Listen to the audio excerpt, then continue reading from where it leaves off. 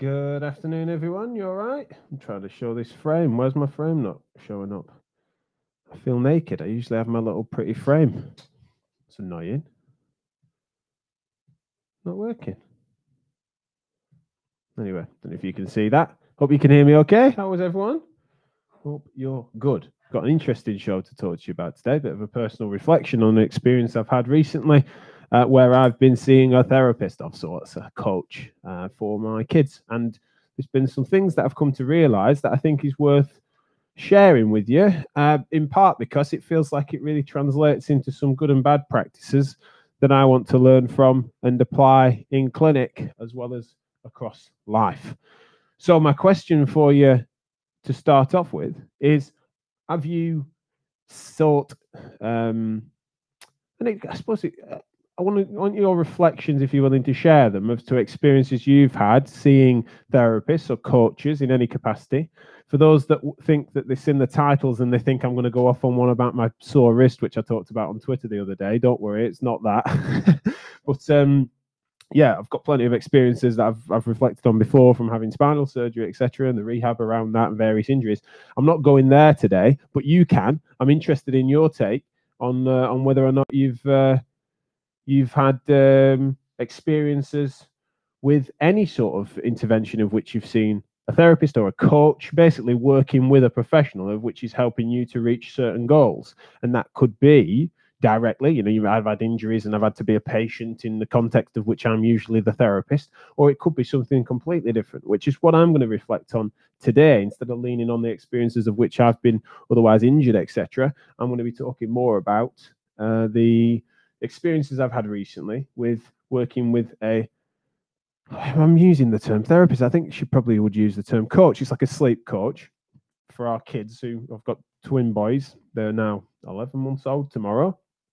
And they, terrible sleepers, as you can probably tell from my haggard looks over the years and over compared to last year, and also the weight gain, etc. You might have noticed that it's bloody taken its toll. And so there's been this sleep coach, sleep therapist, whatever it's called, that we've been working with, and there's some lessons to learn, both good and bad, and how I would want to change my practice and behaviours. But it doesn't have to be something like that. It doesn't have to be anything specific. Just wondered if you could give your take on the matter as to whether or not that's been useful, or there's been anything you've taken from it over the years of maybe encountering those sorts of things. So yeah, as I've said at the start there, apologies, for some reason I can't seem to get my my framing to work, my little overlay, unless you guys can see it. Tell me if you can. But as far as I can tell, it's annoying. Barnes is being rude already. Oh no, it's not even letting me show the comments today. What's that about? Are you guys getting any of this? You're going to have to tell me. So Barnsley's just put a comment on. He said, mate, newsflash, that look started way before the kids. Yeah, he's just saying I look haggard and fat and old. Thanks, Barnsley. But yeah, I'm pressing, usually that would bring it up on screen and it's not doing. So are you getting this and it's just me that isn't? Or let me know. Let me know in your comments. Frame disappeared now. Okay. So if I click it again, you're getting the frame, but I just can't see it. And are you also getting the question when it comes on, and I'm just not seeing it? This is hot telly, isn't it? This is this is a brilliant, entertaining show. Me helping to, yeah, there we go. Right, so you're getting it. I just can't see it. Right, anyway, so we'll carry on. So Barnsey, thanks for tuning in, even though you're heckling me. Gemma said she loves the topic. Hopefully you can see that question. Oops, I've left my emails on. What an amateur. So, as per usual, I will just close my comments. So if you just tuned in, I'm asking you if you've had any experiences, positive or negative, of being seeking the help of a coach or therapist in any capacity, and what lessons you've come to learn from that. I'm interested because, we've got tomorrow, they turn 11 months old. I've got twin boys and they are really bad sleepers. I admit, I not conceived of what the upper limit would be of a bad sleeper. You hear about it. I've got friends that have had challenges in that direction and even sought professional help for various different things because their kids have been bad sleepers. I did not for a second think they could be as bad as they are. Right? These are lovely and otherwise healthy boys, by the way, but yeah, unfortunately, between them. Then you're looking at average night. You're looking at maybe 6 or 7. It's prolonged wake up periods, and weirdly, we've been keeping a log because of this therapist we've been seeing, coach we've been seeing, means that one of them happens to have a blinder of a night and only wakes up once for half an hour. The other one seems to then make it 6 or 7 times that night. So yeah, it's bizarrely they never coincide on having a good night at the same time. But I'm not here to whinge about that. I could do the whole show doing that. I could do a whole week's worth of shows whinging about that. It's been bloody hard. However, we've sought the help over different formats. We've been ebooks and courses and trying new things and learning, and we've been for months now. We've been testing, changing variables, doing different things. But we then paid for a more direct, more hands-on approach to things through a sleep coach. And the key lesson that I wanted to share with you that I definitely will be reflecting on is that we've then handed over a log of the behavior, what they eat, what they sleep, what their nap schedules are, how we go about it, the routine of which we slow them down to get them to bed. And you then submit that as like a dossier to this coach, and then which is a totally normal practice and a useful thing for us to write down, and we've been writing a lot down anyway. But then what's happened is on our first call about 4 weeks ago, she then said, right, she's got this thing, and she clearly looked at it and been like, that is super disordered. There's a lot wrong with it, essentially, according to what she would typically advise. And so she's then quite confidently said, look, we're going to tidy this up. We're going to do things differently. And within days, it's going to be difficult. You're going to need to do certain things. You're going to need to stop this, stop that, stop feeding them here, stop feeding them there. It's going to be difficult for a few days, but then it's going to become much more orderly because the routine is going to be far tidier. And psyched us up for that and said, look, a few days, it's going to be really tough, but then it's going to be worth it. And it's going to turn a corner, and I'm really confident of that. And it was really quite assuring and things that she was so confident in that direction. Now, unfortunately, despite best efforts and despite lots of tinkering, it's just not gone that way. So there's 2 things that I want to start off with, is that the expectation management has been really poor because she psyched us up for results within days, which we were a bit skeptical of, but we give it a go. We were really compliant, to the letter compliant with what she'd suggested. And yeah, it did not turn a corner, or when it did, it regressed quite quickly. So the expectation management was poor. But it wasn't that she was doing that to just psych us up. It wasn't something that she sort of, we weren't going to pay her if she didn't make us get us hopes up or anything like that. So she did that because she really truly believed it. And this is what the bigger lesson that I've come to learn is that what she'd done. I reflect on this now, 4 weeks of it having not worked again, is that she's then looked at this disordered routine that we're then handing over to her. She's then thought, well, that's a mess, and therefore that's the cause of this disordered sleep pattern that these twin boys are having. And as it turns out, as she's come to accept, and a month later with it having not worked, is that was a disordered routine that me and my wife have ended up in because of the circumstances of which we tried to optimize their pattern around the boys, right? We've done everything we can, and that's where we've ended up to try and get the best out of a bad situation.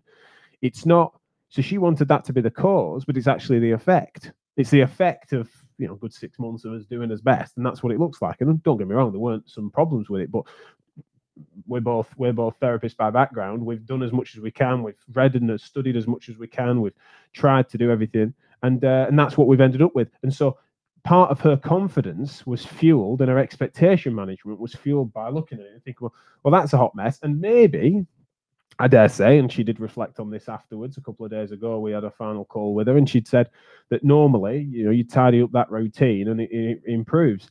is that, yeah, well, normally, unfortunately, for whatever reason, I'm not saying because we were special, but in this instance, we were clearly, it wasn't a normal circumstance. These aren't, say, normal boys. They are, they're otherwise healthy. And I'm not suggesting we're an enigma in another situation, but I'm just meaning that in this instance, that pattern wasn't causal. And you've not treated us as individuals. You've not then looked at all the variables we've tinkered with. We've not maybe spelt out to you what we've done up to that point. And that's where I want to play that on to where your patients are concerned. And certainly something I'll make sure I don't do, and hopefully don't do, is that, one, you've got to be careful managing expectations on timeframes and be careful with how you prognosticize, is that a word? But then the other thing is that when someone is describing to you what might be classic traits, like an example would be if someone's coming in and they're saying, well, you know, I've got this sore tendon from running, and so I've rested it for a good 3-week period, 4-week period, and then when I get back into my normal training mileage, it's really sore again.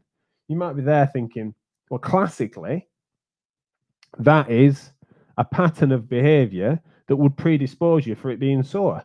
You're over resting and then you're going back too quickly. And so you might be hearing that and thinking that that's someone that will tidy up that routine and things are going to be good. And so you might then allow yourself to think, well, let's do this, and I'm confident that we'll be able to turn this around this time round. Now, in that instance, it could well be that there's various reasons as to why they're doing that. And it also might not be quite as tidy as it seems. There might be other factors. And because you thought it was a penalty kick, because you thought it's, well, that's the problem here, you might be missing something. That's an area where it could have blinded you from having an extra close look at that tendon problem, that person, the circumstances around their life, and realizing that whilst that might be a disordered routine, it's actually not the be-all and end-all. And there could be something else. An example being that it could be actually misdiagnosis. You're actually dealing with something that there is a, I've picked a tendon now, so I'll just sort of go with it and say if it was a patella, then you're in a situation where actually there's this underlying and corresponding fat pad issue that's working alongside this. And so whilst the routine is definitely not playing it's not playing a positive role in this, if you were to think that that was everything and you missed the other contributing variables to their symptoms, in this case, you weren't to then assess carefully enough to realize that there's an underlying and adjacent fat pad issue, that's going to be a problem. And in this instance, with this sort of sleep training lark, that's sort of my take on the matter. You never know for fact, but it just feels like what's happened is, and I understand how it's happened, is that that's been assumed to be the problem, and therefore trying to correct for that not working has meant you've then mismanaged expectation, but also you've just failed to treat the individual case as an individual case because it's sort of ticked all your boxes. And we sometimes even use imagery and language to this effect. In cross medicine, you might have heard this expression. They say if you hear hooves, it might be zebras, but it's probably horses because they're more common. It's not likely to be a unicorn. And so you might have heard this expression in part because there's this notion that that's the nature of probability, is that when there's a certain thing that's being described, think about the common things it could be, and it's more likely to be those because that's probability. Totally reasonable thing to think about, but zebras exist is the punchline there, and you've got to make sure that the rarer stuff you don't miss. In this instance, I think we were treated like a horse. I'm not sure we're a zebra, but we've been treated like a horse in part because it felt like the presentation that we gave was something that was seen as being classic, when in hindsight, despite best efforts, it hasn't responded for various reasons. And so I hope that I've been someone that advocates for, and in my own practice doesn't make those mistakes. That's a complacency error in my opinion. But certainly, having been through this experience, there's two key things that are a perfect storm that leave a bad taste. One is that you've not been treated as an individual. But the second thing is that the expectation management is such that in MSK, they're the patients that don't turn back up, or they're the ones that give a negative review if they're even willing to talk to you, or they're certainly the ones that sort of roll their eyes if they're never going to give a recommendation. They're not your word of mouth referrers, really. They're the ones that are sort of like, yeah, overpromised, underdelivered, and thought that I was something just generic and gave me something that was quite a generic plan. Might have been really personable, but there's a complacency to that because they just thought I was classic and I didn't respond in the classic manner, and so they had no idea. And that's what you don't want to come across as a therapist, and that's one of the lessons I've learned in this experience, which has been novel. Now, I did ask you guys the question as to whether or not you've been in that situation before, and whether or not, and I totally understand that it's going to be a number of different contexts in which you might have engaged with, say, therapists and coaches, etc. And many of you, no doubt, being therapists and coaches, it's sometimes difficult to put yourself in that position. So I know it's going to be unique, but there's definitely lessons that can be learned from stuff like that. And I'm interested in your thoughts too. So please do get your comments in. Today, if you're just tuning in, I'm reflecting on my experiences recently working with a coach, a therapist, in this instance by proxy, via them helping me and my wife with our twin boys who aren't sleeping well. But I want to know from you as to what your experiences are being under the care of, or be it someone else helping, let's say someone else helping you to achieve goals rather than you being that person. So thank you so much to those that are commenting. Let's have a little look. Gemma Oliver, thank you for tuning in as ever. I can't see on screen whether it's coming up. I hope it still is, but hopefully I've just shared Gemma's comment. I'll read out the most of it. An interaction with a CBT therapist has been life-changing in the last 6 months. I've seen many on and off in the past few years, private and NHS, been very hit and miss, and seeing the right person that fits with my personality has had a huge positive effect on my anxiety in my professional practice. I used to think that because I didn't gel with a couple, that it was me, and that CBT and therapy wasn't for me. But I was so wrong. Stick with it.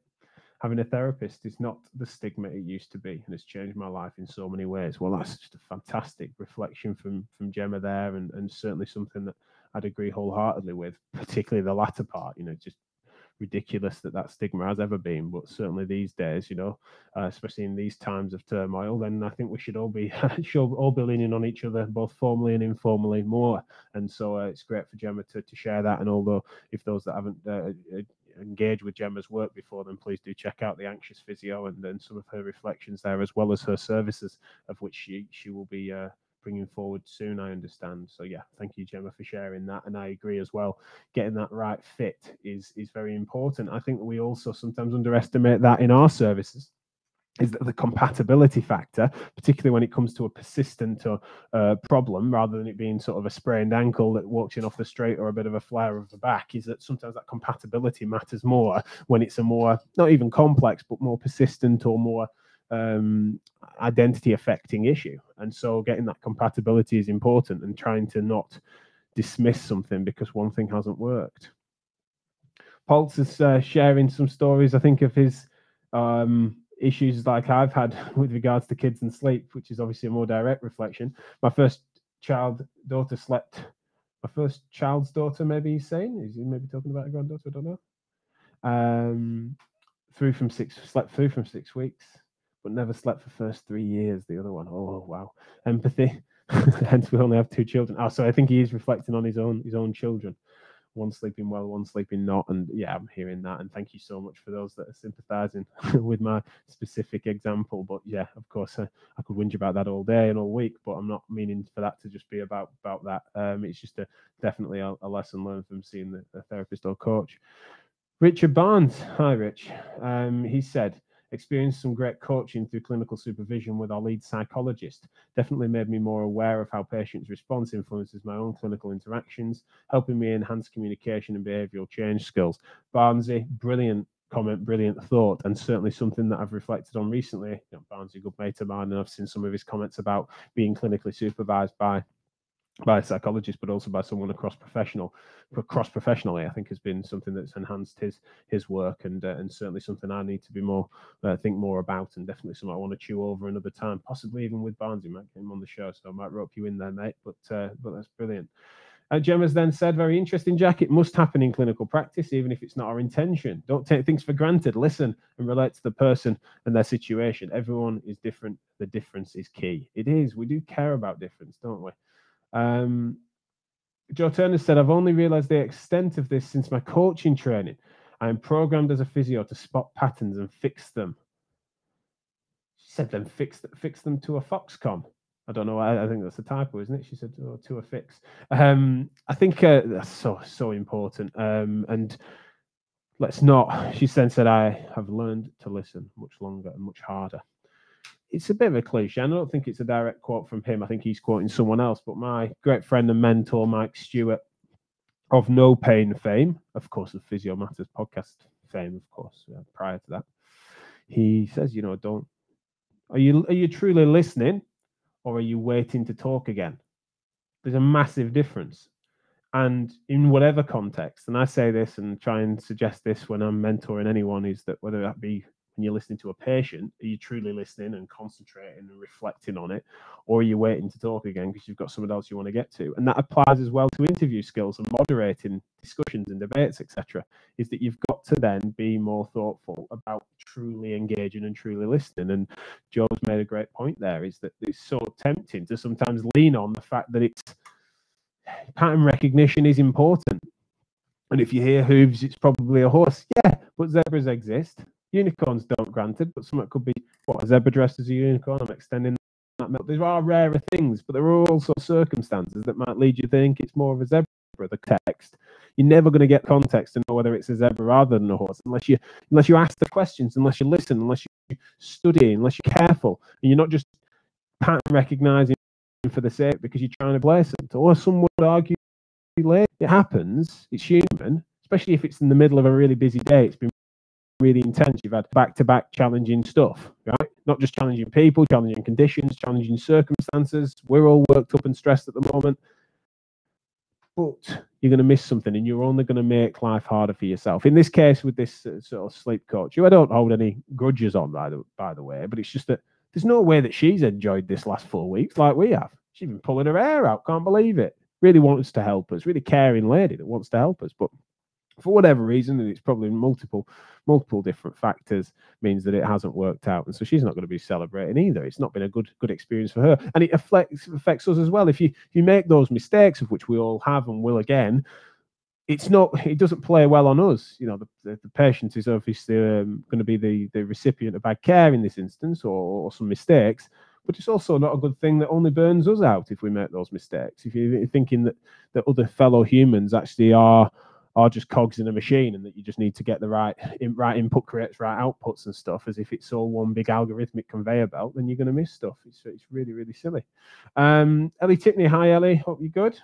She said that she fully agrees that the more vulnerable, persistent, and complex the issue, the more you want to do research, testimonials, background of a coach that she was seeking.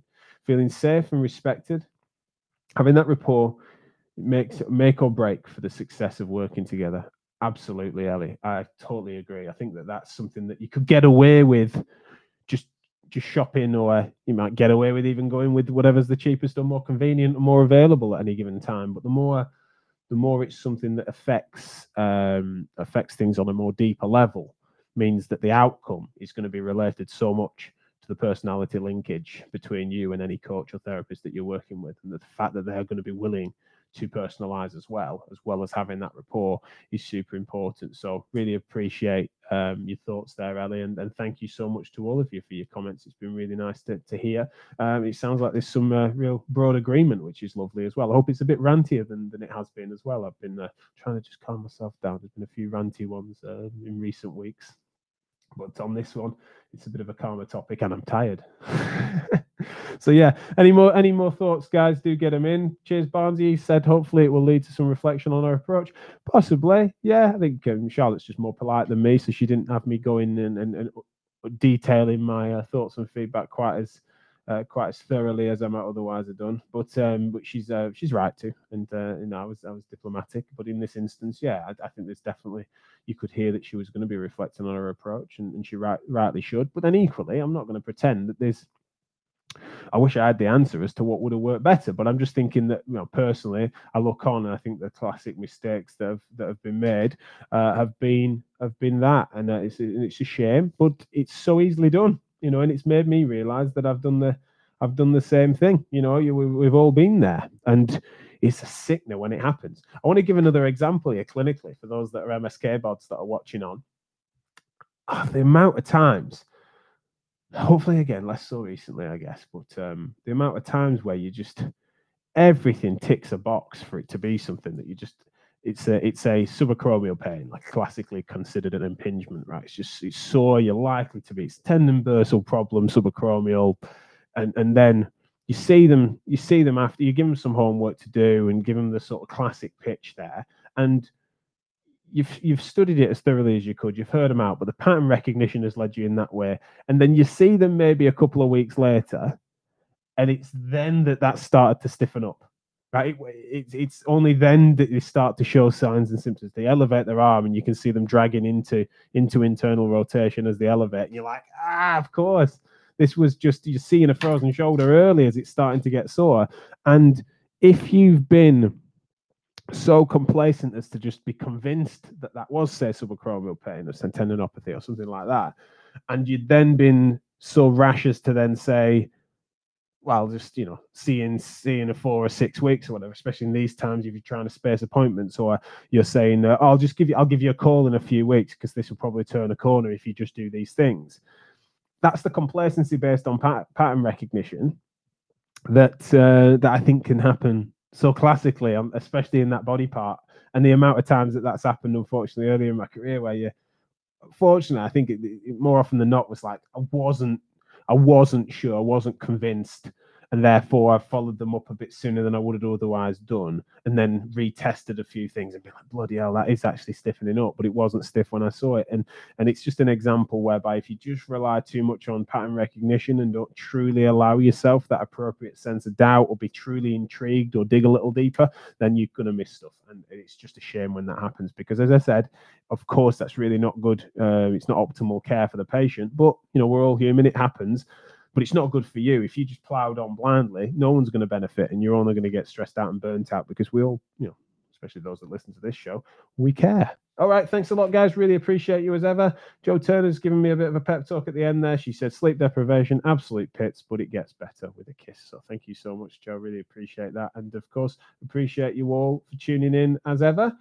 I best rush off, and I will see you tomorrow, which is, what is it tomorrow? It's Friday tomorrow. Ben Ellis is on the show tomorrow. Brilliant. Me and him are going to be reflecting on virtual conferences and who they're for and what they're for and how we should do it and what the format will be for next year's shows. So it's going to be brilliant. Tune in tomorrow. It's going to be an absolute cracker, because Ben is brilliant. Get an actual expert on. We'll talk about education probably as well, because that's what he's in. All right. Take care. Speak to you soon.